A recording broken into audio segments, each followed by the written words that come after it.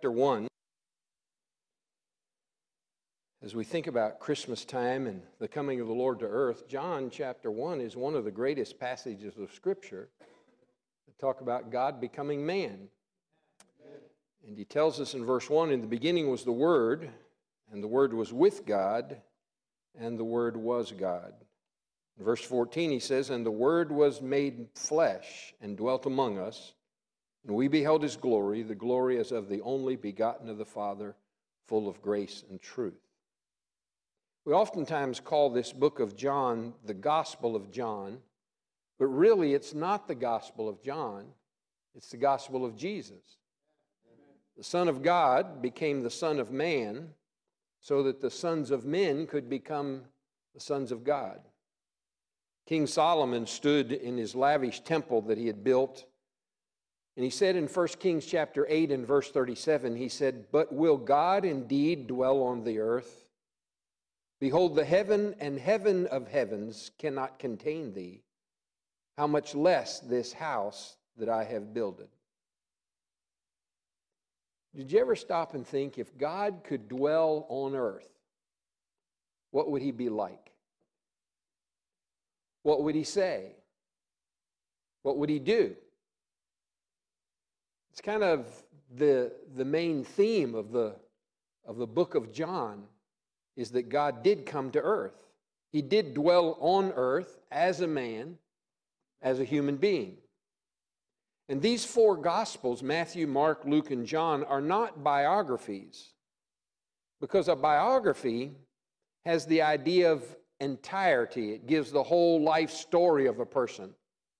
And yet the last verse of the book of John, chapter 21, verse 25 says, and there are also many other things which Jesus did, the which, if they should be written, every one of them, I suppose that even the world itself could not contain the books that should be written. You ever stop and think about all that could be written if the world couldn't contain the books? There's a lot of things that Jesus did that we don't know about. They're not given to us. They're not recorded for us. And so these Gospels, Matthew, Luke, and John, are not the full picture. They are just kind of snapshots of the life of the Lord Jesus Christ that give us a little bit of an idea of who he was and what he was. We think about snapshots. We think about pictures. They tell us that a picture is worth 1,000 words. But we all know that a picture pales in comparison to the real thing. Amen? And so we have some snapshots of the Lord Jesus Christ. But as amazing as these Gospels are, someday we'll get to see the real thing. Amen? We'll walk with him, and we'll talk with him, and we'll touch him. And we'll know everything about him, all the parts that were unwritten. The earth-sized library of books that we'll get to know all about someday. John stressed the prophecies of Christ in the Old Testament as well as the symbols and the types and so forth. And these Old Testament pictures that John pulled out of the big book, you might say, the Old Testament part of the Bible, pointed to something and someone who would come later in the New Testament, which is the Lord Jesus Christ. And of course, we understand that the entire Bible is all about the Lord Jesus Christ. All of history is his story. It's all about him. And he's on every page. He's in every type. He's in every symbol. He's in every shadow that's given to us in the Bible. And so the Gospel of John explains the fulfillment of all of those things in the person of the Lord Jesus Christ. For example, it is John, and from John, that we learn that Jesus is the Lamb of the Old Testament sacrifices. If you look down at verse 29 of chapter 1, notice what it says there, John chapter 1, verse 29. It says, the next day John seeth Jesus coming unto him, and saith, behold the Lamb of God, which taketh away the sins of the world. Here's the theme of the whole Bible. Behold the Lamb of God, which taketh away the sins of the world. and all of the other lambs in the Old Testament, all of the sacrifices that were made, all of them pointed to this one lamb, the Lord Jesus Christ. They were just pictures of the perfect lamb that was yet to come. Today, there's no need for us to sacrifice lambs. We don't need animal sacrifices as they did in the Old Testament, because those were only pictures of the Lord Jesus Christ. They only pointed to the true lamb that would come. And once Jesus came and we have the fulfillment, we no longer need the type. Amen? We have Jesus Christ. And then also it was John that tells us that Jesus is the ladder in the Old Testament. He's the ladder. In chapter 1 and verse 51, he says, "And it came to pass, while he blessed them, he was parted from them and carried up into heaven." He was carried up into heaven. Jacob, you remember, dreamed about a ladder that was stretched from earth to heaven. And he talked about the angels going up and down. How'd you like to see a ladder and see angels going up and down? I was in a Cracker Barrel not too long ago. And they had a Christmas tree there, and they had a ladder, and they had a Santa Claus on there, and it was mechanically climbing up the steps and going up and back down the ladder. And that's not any comparison whatsoever to the angels, but in the Old Testament, there's the picture of the ladder that Jacob saw. He dreamed of this ladder, and the angels ascending and descending up into heaven. Better than Jack and the Beanstalk, isn't it?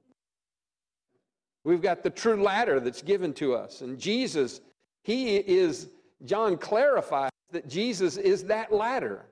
And the only connection for us to climb the ladder, you might say, to go to heaven, is climb through the Lord Jesus Christ. He's the only one. He's the only way. He's the only one that can reach up and take hold of God's hand and reach down and take hold of man's hand and bring us back together. That's what Job talked about when he said, "Oh, that I would have a daysman, one that could reach God for me and reach me for God and bring us together." And then it was John that tells us that Jesus is the temple in the Old Testament.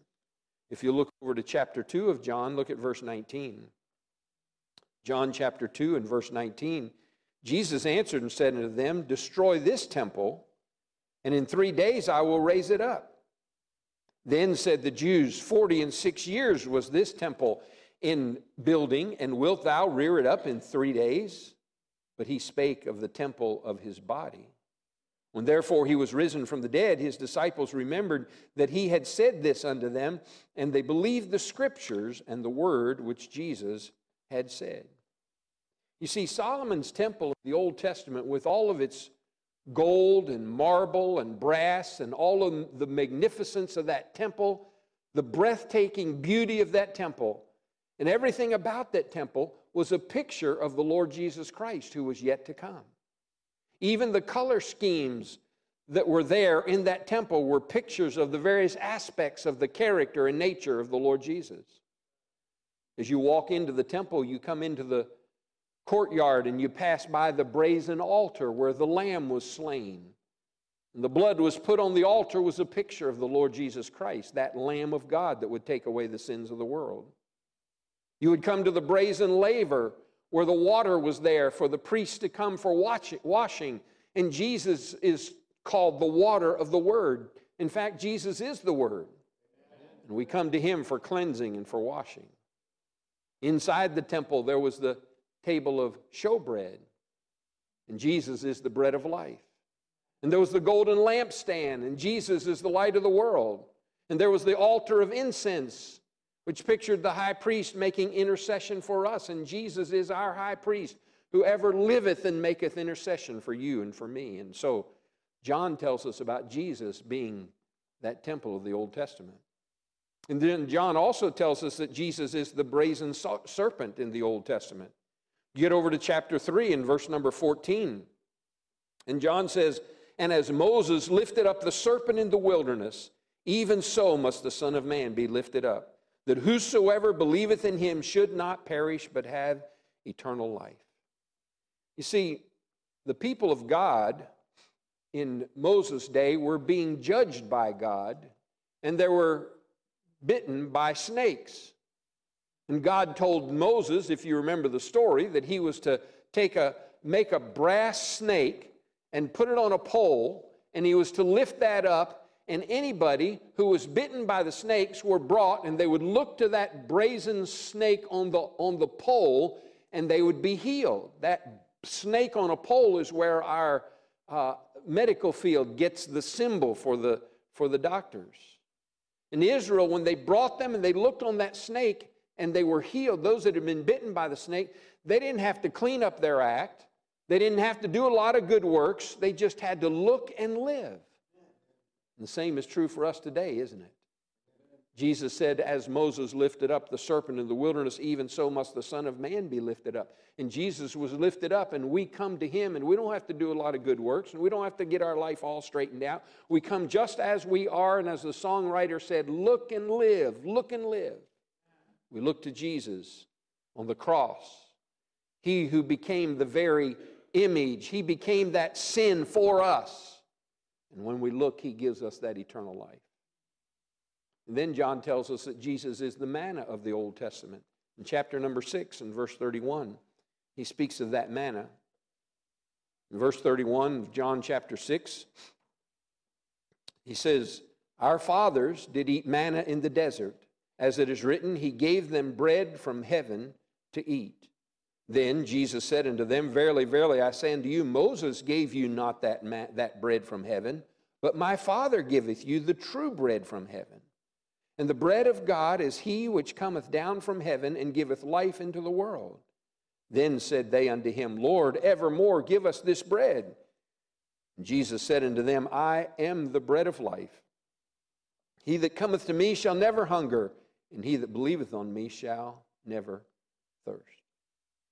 You see, everything about the manna, right down to its very shape, its size, its color, its consistency, all of it were pictures of the Lord Jesus Christ.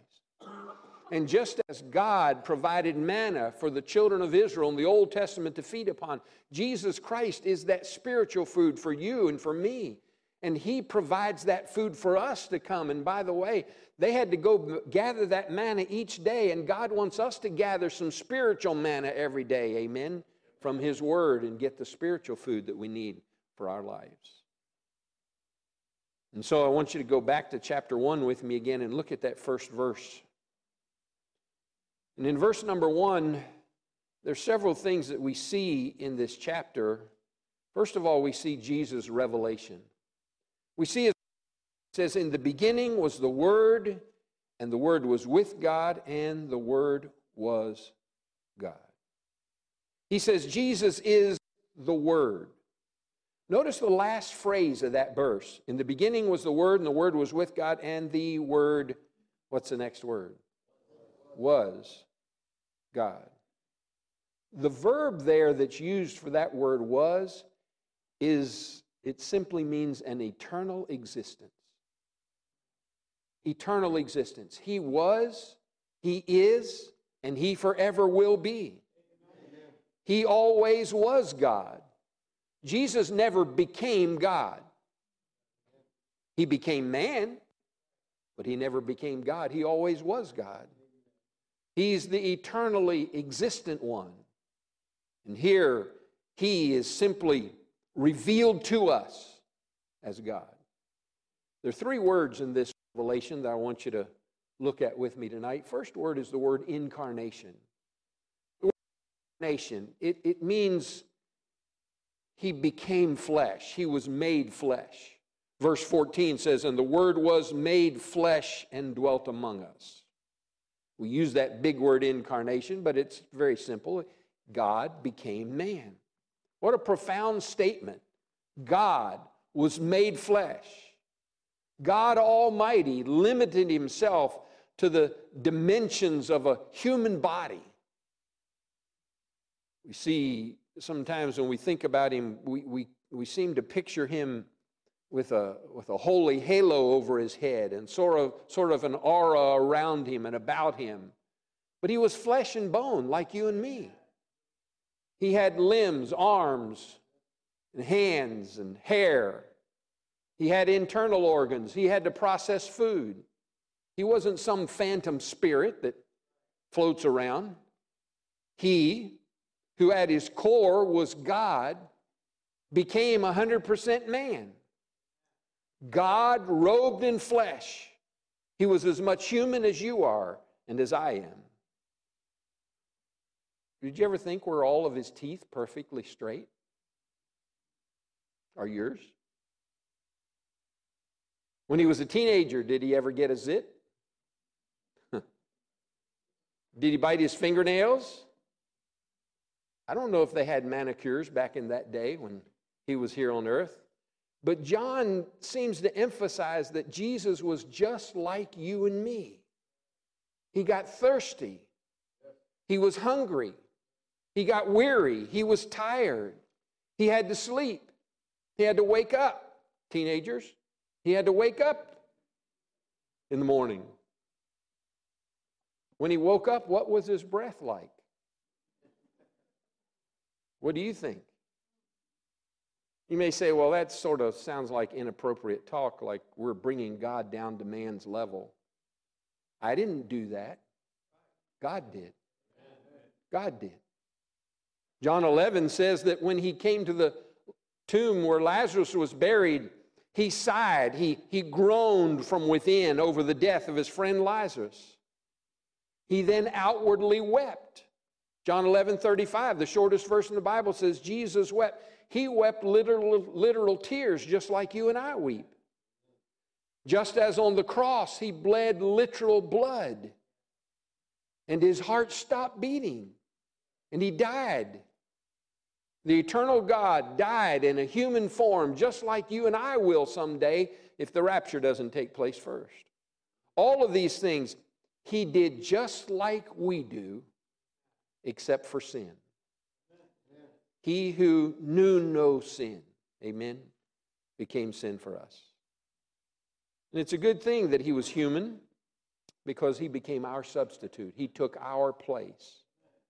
There's no way we can completely wrap our heads and our minds and our thoughts around this truth of God taking on human flesh.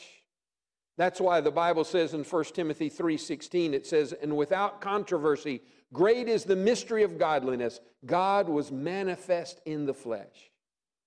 100% God, 100% man, it doesn't compute with us, does it? We have a hard time figuring that out. The Bible calls it a mystery, a miracle. The Old Testament oftentimes predicts his coming as God and king, but sometimes as man. Isaiah 53 and verse 3 says, he is despised and rejected of men, a man of sorrows and acquainted with grief. Isaiah 9:6 says, for unto us a child is born, unto us a son is given, and the government shall be upon his shoulder, and his name shall be called Wonderful, Counselor, the Mighty God, the Everlasting Father, the Prince of Peace. Which is he? Is he God or is he man? He's both, isn't he? He's both. He's the God-man. In Luke chapter 2, we have the only story that's given to us from Jesus' childhood. He wisely answered the questions of the doctors and the theologians. And I'm sure when he was answering those questions that day, probably one of the questions was asked is, how old are you? I would have asked that question if I listened and heard him that day. And that's just speculation, but I think he probably might have said something like this. He might have said, well, on my mother's side, I'm 12. But on my father's side, I'm much older than my mother. I'm the same age as my father. Oh, and also before Abraham was, I am. In all of his life, there was a dual nature, God and man. He would get thirsty on his mother's side, but on his father's side, he would say, I'm the water of life. On his mother's side, he'd say, I'm hungry, but on his father's side, he'd say, I'm the bread of life. On his mother's side, he had no money or possessions, but on his father's side, he owned the cattle on 1,000 hills. On his mother's side, he wept at the tomb of Lazarus, but on his father's side, he said, Lazarus, come forth, and brought him back to life. On his mother's side, he fell under the load of sin as he carried the cross. On his father's side, he bore the sins of all of mankind on his shoulders. On his mother's side, he died. On his father's side, he rose again from the dead. Amazing word, incarnation. God made flesh. There's a second word I want you to think about, and that's the word identification. Identification. Verse 14 says, the Word was made flesh and dwelt among us. Don't miss that tonight. The Bible says He dwelt. The word dwelt comes from the root word that's translated tabernacle. It means to camp with, to dwell with, to be among. Our minds go back to the Old Testament tabernacle, the portable tabernacle, and God had commanded that tabernacle to be built. Why did God command them to build it way back in the Old Testament when they were wandering around in the wilderness? He had them build it because it was a picture of Jesus. He had them build it because it was a place to worship. But most of all, He had them build it because it was a place where He could dwell with His people. He tabernacled, He dwelt among us. You see, God doesn't want to watch us from a distance and see what we do and how we do. In Exodus 25 and verse 8 it says, but let them make me a sanctuary that I may dwell among them. My God is on the scene and He's highly involved in every single aspect of my life, every single day of my life. And in this age of grace in which we live today, He dwells among us, but He also dwells in us, who are saved and born again, who are children of God. Incarnation. He took on flesh.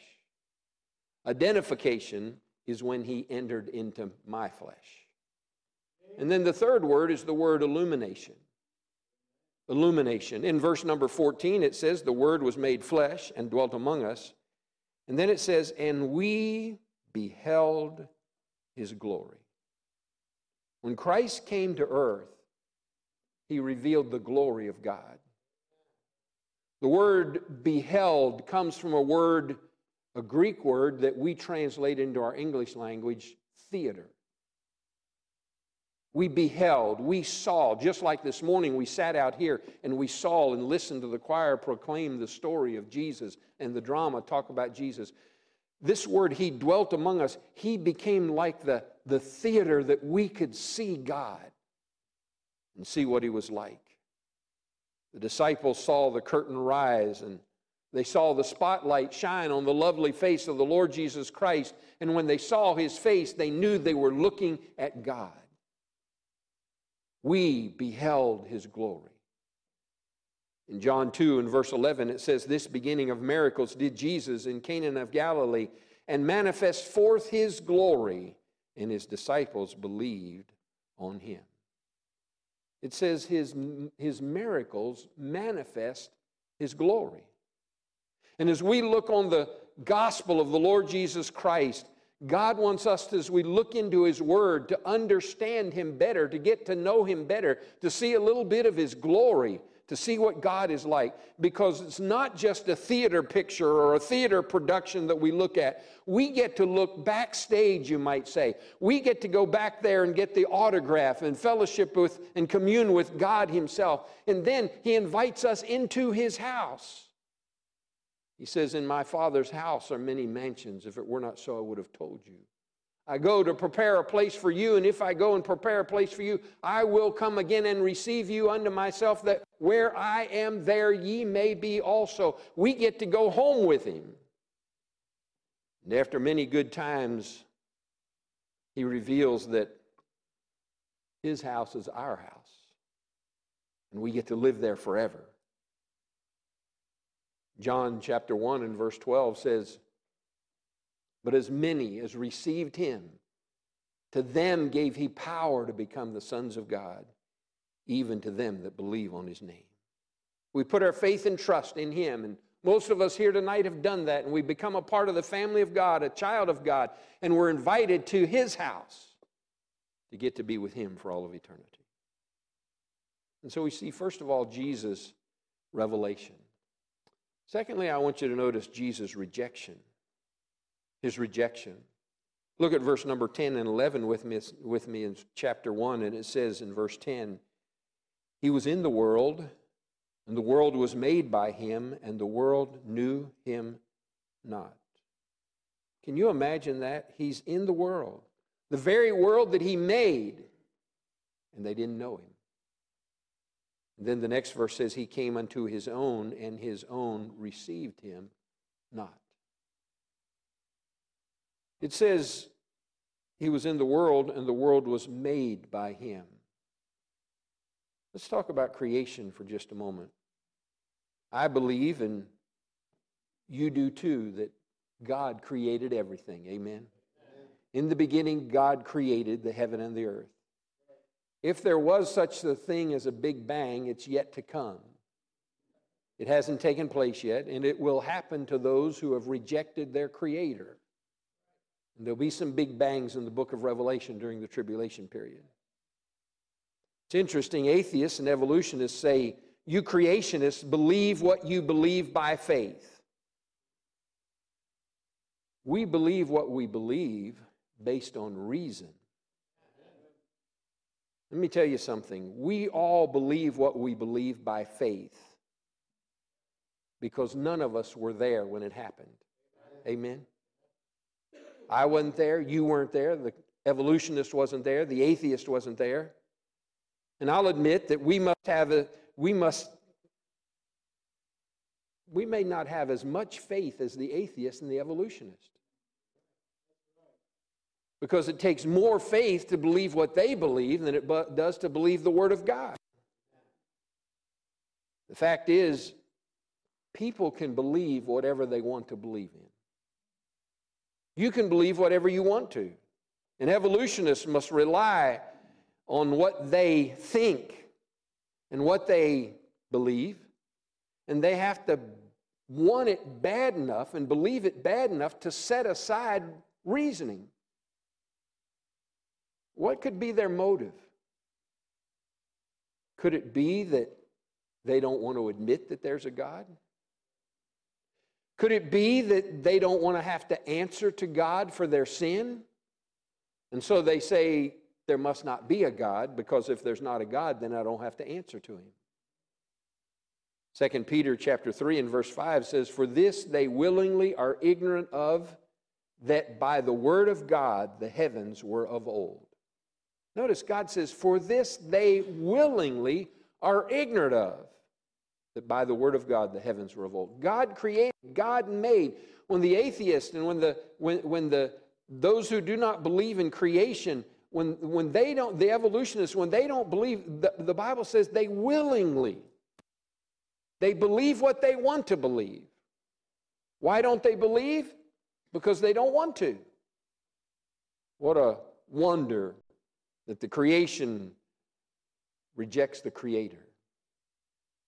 Why did Israel reject him? Verse number 11 says he came into his own, and his own received him not.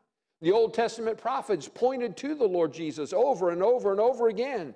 Jesus fulfilled over 330 direct prophecies, and they beheld his glory, and they saw the miraculous works, and they saw the light, but they put the light out. He never sinned. They knew deep down inside of their hearts that they could not convict him of sin. They tried it. Israel was not just ignorant, they were willingly ignorant. Why did they not believe? Because they didn't want to believe. And when you don't want to believe, I don't care what kind of amount of evidence I can give to you. If you don't want to believe, you're already convinced. You're not going to believe anyway. The Lord Jesus Christ gave them every opportunity possible to come to the truth and to come to him. He said, I am the way, but they would not walk with him. He said, I am the truth, but they would not believe him. He said, I am the life, but they crucified him. Why did Israel reject him? Because they didn't want him. They wanted to reject him. Why do sinners reject him today? Because they don't want to receive him. Back at John chapter 1, look at verse 4 and 5. It says in verse 4, in him was life, and the life was the light of men. And the light shineth in darkness, and the darkness comprehended it not. There was a man sent from God whose name was John. The same came for a witness to bear witness of the light, that all men through him might believe. He, John, was not that light, but was sent to bear witness of that light. That was the true light which lighteth, what's the next two words? Every man that cometh into the world. You would think that if a blind man saw light, he would be thankful. But they weren't. If you're in a pitch dark room and you're trying to do something, you're trying to accomplish something in that pitch dark room, you're going to be excited to get some light in order to accomplish what you want to do. Unless you're trying to accomplish something that isn't good or isn't right.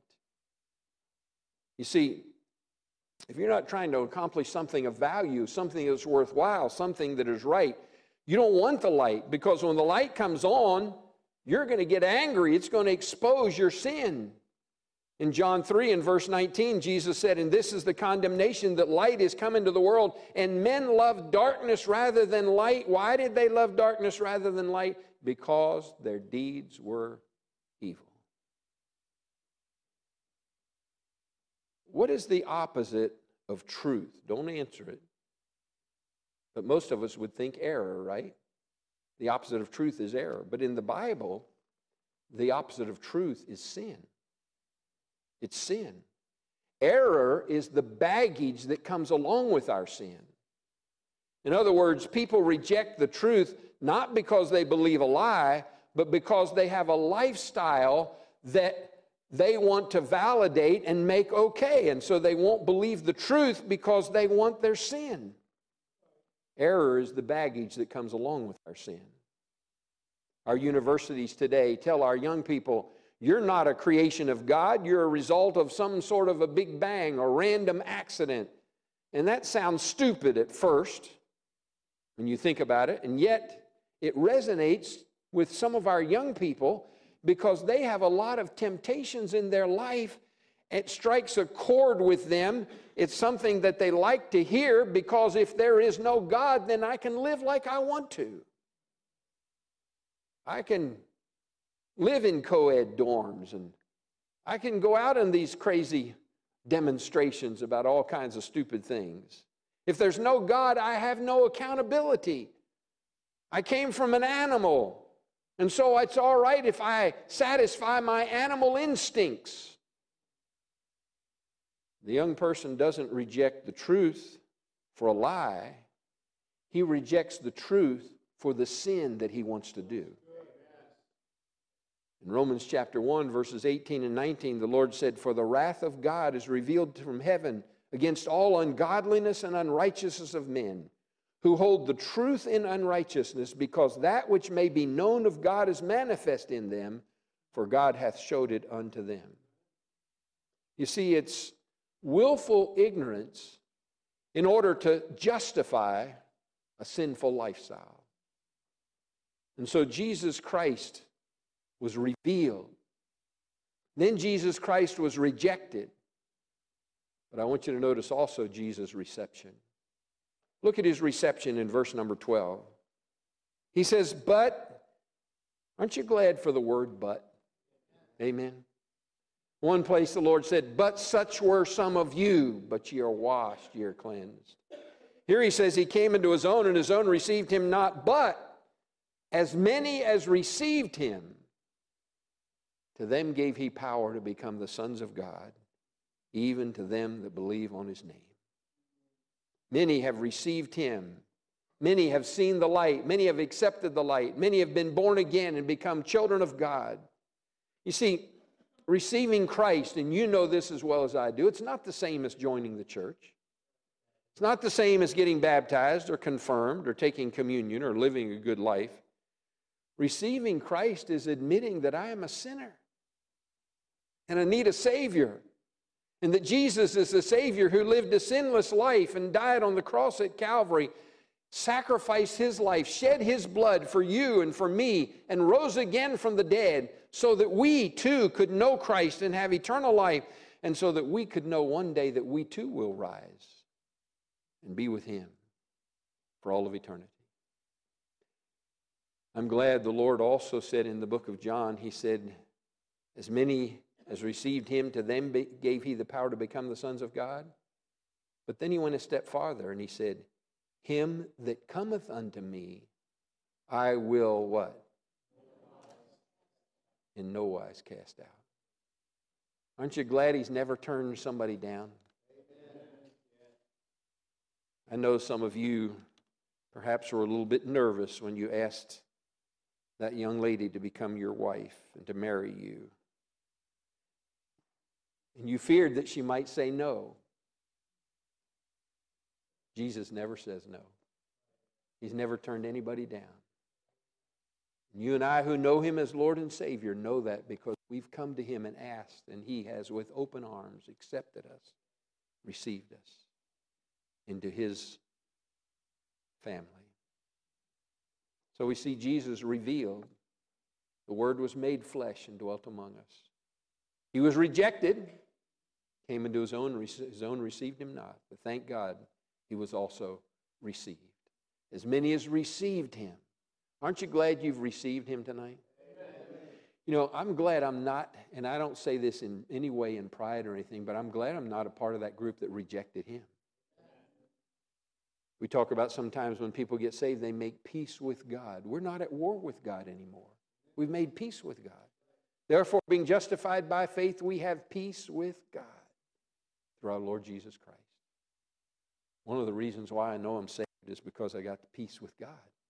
I'm not fighting against Him, not pushing against Him. I've yielded to Him and made peace with Him. What a wonderful Savior. The Word became flesh. We beheld His glory, the glory as of the only begotten of the Father. That's what Christmas is all about. God incarnate. God became flesh. God became the Son of Man so that the sons of men could become the sons of God. As many as believed Him, to them gave He the power to become sons of God and the daughters of God too. Are you one of His children tonight? I trust that you are. Let's pray together. Father, we thank You for the wonderful story. Not a fable, not a fairy tale. True story that God became flesh. You revealed Yourself to us through Your Son, Jesus Christ. Yes, there's many that have rejected You. We are privileged. Most of us here tonight are privileged because we're a part of that group who have received You, not have rejected You. And if there's any here tonight that are not sure, if they've never trusted You, would You help them to do that tonight? Not be a part of that group that have rejected because they want to live their own lifestyle. They want to not have accountability to You. That won't change the fact they'll still stand before You. You said, it's appointed unto man once to die, and after this the judgment. We'll stand before You one day. Lord, thank You that we can stand before You as one who received You, not as one who rejected You. Thank You, thank You, thank You for revealing Yourself to us through Your Son. For we pray these things in His name. Amen.